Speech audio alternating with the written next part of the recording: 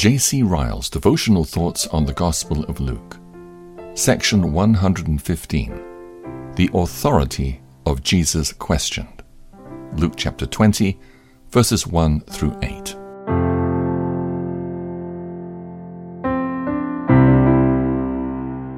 And it came to pass that on one of those days, as he taught the people in the temple and preached the gospel, the chief priests and the scribes came upon him with the elders, and spoke unto him, saying, Tell us, by what authority do you do these things? Or who is he who gave you this authority? And he answered and said unto them, I will also ask you one thing, and answer me. The baptism of John, was it from heaven or of men? And they reasoned with themselves, saying, If we shall say from heaven, he will say, Why then believed you him not? But and if we say of men, all the people will stone us, for they be persuaded that John was a prophet. And they answered that they could not tell whence it was. And Jesus said unto them, Neither tell I you by what authority I do these things.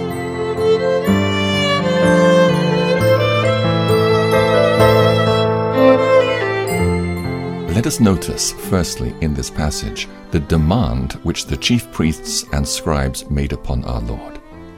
Tell us, they said, by what authority you do these things, and who gave you this authority? The spirit which prompted this demand is too evident to be mistaken. These men hated and envied Christ. They saw his influence increasing. They saw their own power waning. They resolved, if possible, to stop the progress of this new teacher, and the point on which they made their assault was his authority. They ought to have examined his mighty works. His teaching they ought in all fairness to have compared with their own scriptures. But they refused to take one course or the other. They preferred to call his authority into question. Every true-hearted Christian who tries to do good in the world must make up his mind to be treated like his master. He must never be surprised to find that the self-righteous and the worldly-minded dislike his ways. The lawfulness of his proceedings will be constantly called in question. He will be regarded as meddlesome, disorderly, self-conceited, a pestilent fellow, and a troubler of Israel. Acts chapter 24, verse 5, 1 Kings chapter 18, verse 17. Scripture readers, district visitors, lay agents, and unordained missionaries are specially liable to meet with such treatment. And worst of all, they will often meet with enemies where they ought to find friends. Let all who are attacked by the world for trying to do good take comfort in the thought that they're only drinking of the bitter cup which Christ drank. Their Master in heaven sympathizes with them. Let them work on patiently, and believe that if they are faithful, their work will speak for itself. The world's opposition is sure to attend every really good work. If the servants of Christ are to cease from every movement which the world calls in question, they will soon come to an entire standstill. If we are to wait until the world approves our plans and is satisfied with the propriety of our efforts, we shall never do anything on earth.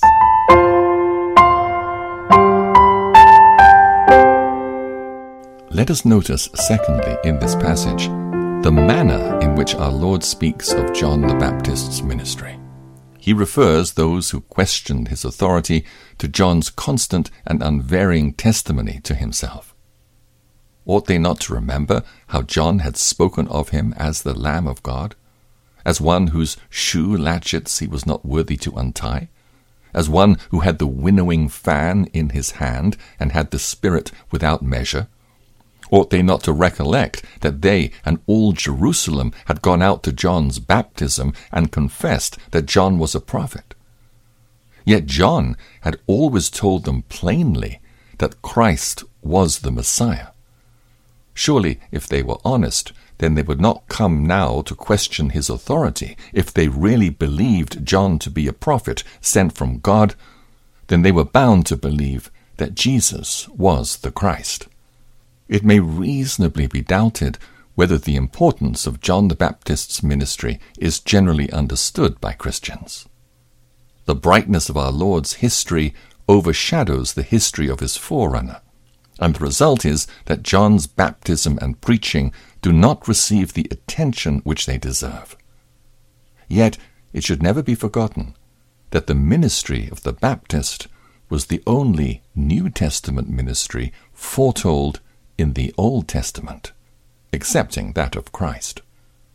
It was a ministry which produced an immense effect on the Jewish mind and aroused the expectation of Israel from one end of Palestine to the other. Above all, John's was a ministry which made the Jews without excuse in their rejection of Christ when Christ appeared.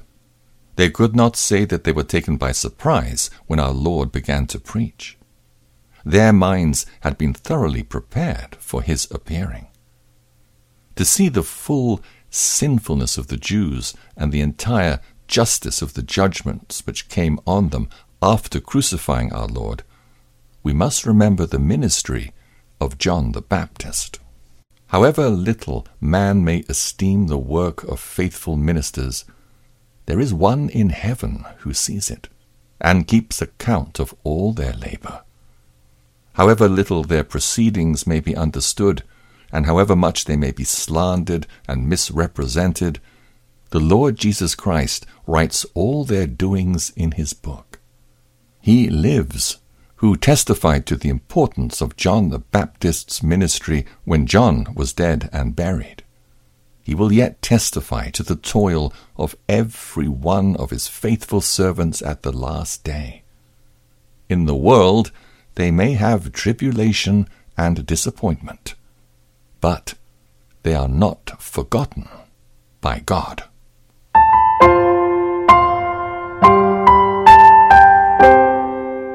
Let us notice lastly in this passage the falsehood of which our Lord's enemies were guilty. In reply to our Lord's question whether the Lord's baptism was from heaven or from men, they answered that they did not know where it was from. This was a downright lie. They did know, but they would not admit it. They knew that if they said what they really believed, then they would condemn themselves. If they confessed that John was a prophet sent from God, then they would be guilty of a gross inconsistency in not believing his testimony about Christ. Falsehoods like these, it may be feared, are only too common among unconverted men. Thousands will lie rather than acknowledge themselves to be in the wrong. Lying is just one of the sins to which the human heart is most naturally inclined, and one of the commonest sins in the world. Gehazi, Ananias, and Sapphira have more followers and imitators than Peter and Paul. The number of lies which are constantly told by men to save their own credit and to cover over their own wickedness is probably far greater than we are aware. The true servant of Christ will do well to remember these things as he travels through this world. He must not believe all that he hears, and especially in the matter of religion. He must not suppose that unconverted men really believe all that they say in their own hearts. They often feel more than they appear to feel. They often say things against religion and religious people which they secretly know to be untrue. They often know the gospel is true, but have not the courage to confess it. They often know that the Christian's life is right, but they're too proud to say so. The chief priests and scribes are not the only people who deal dishonestly in religion and say what they know to be false. Then let the servant of Christ go patiently on his way. Those who are now his enemies will one day confess that he was right, though they used to cry loudly that he was wrong.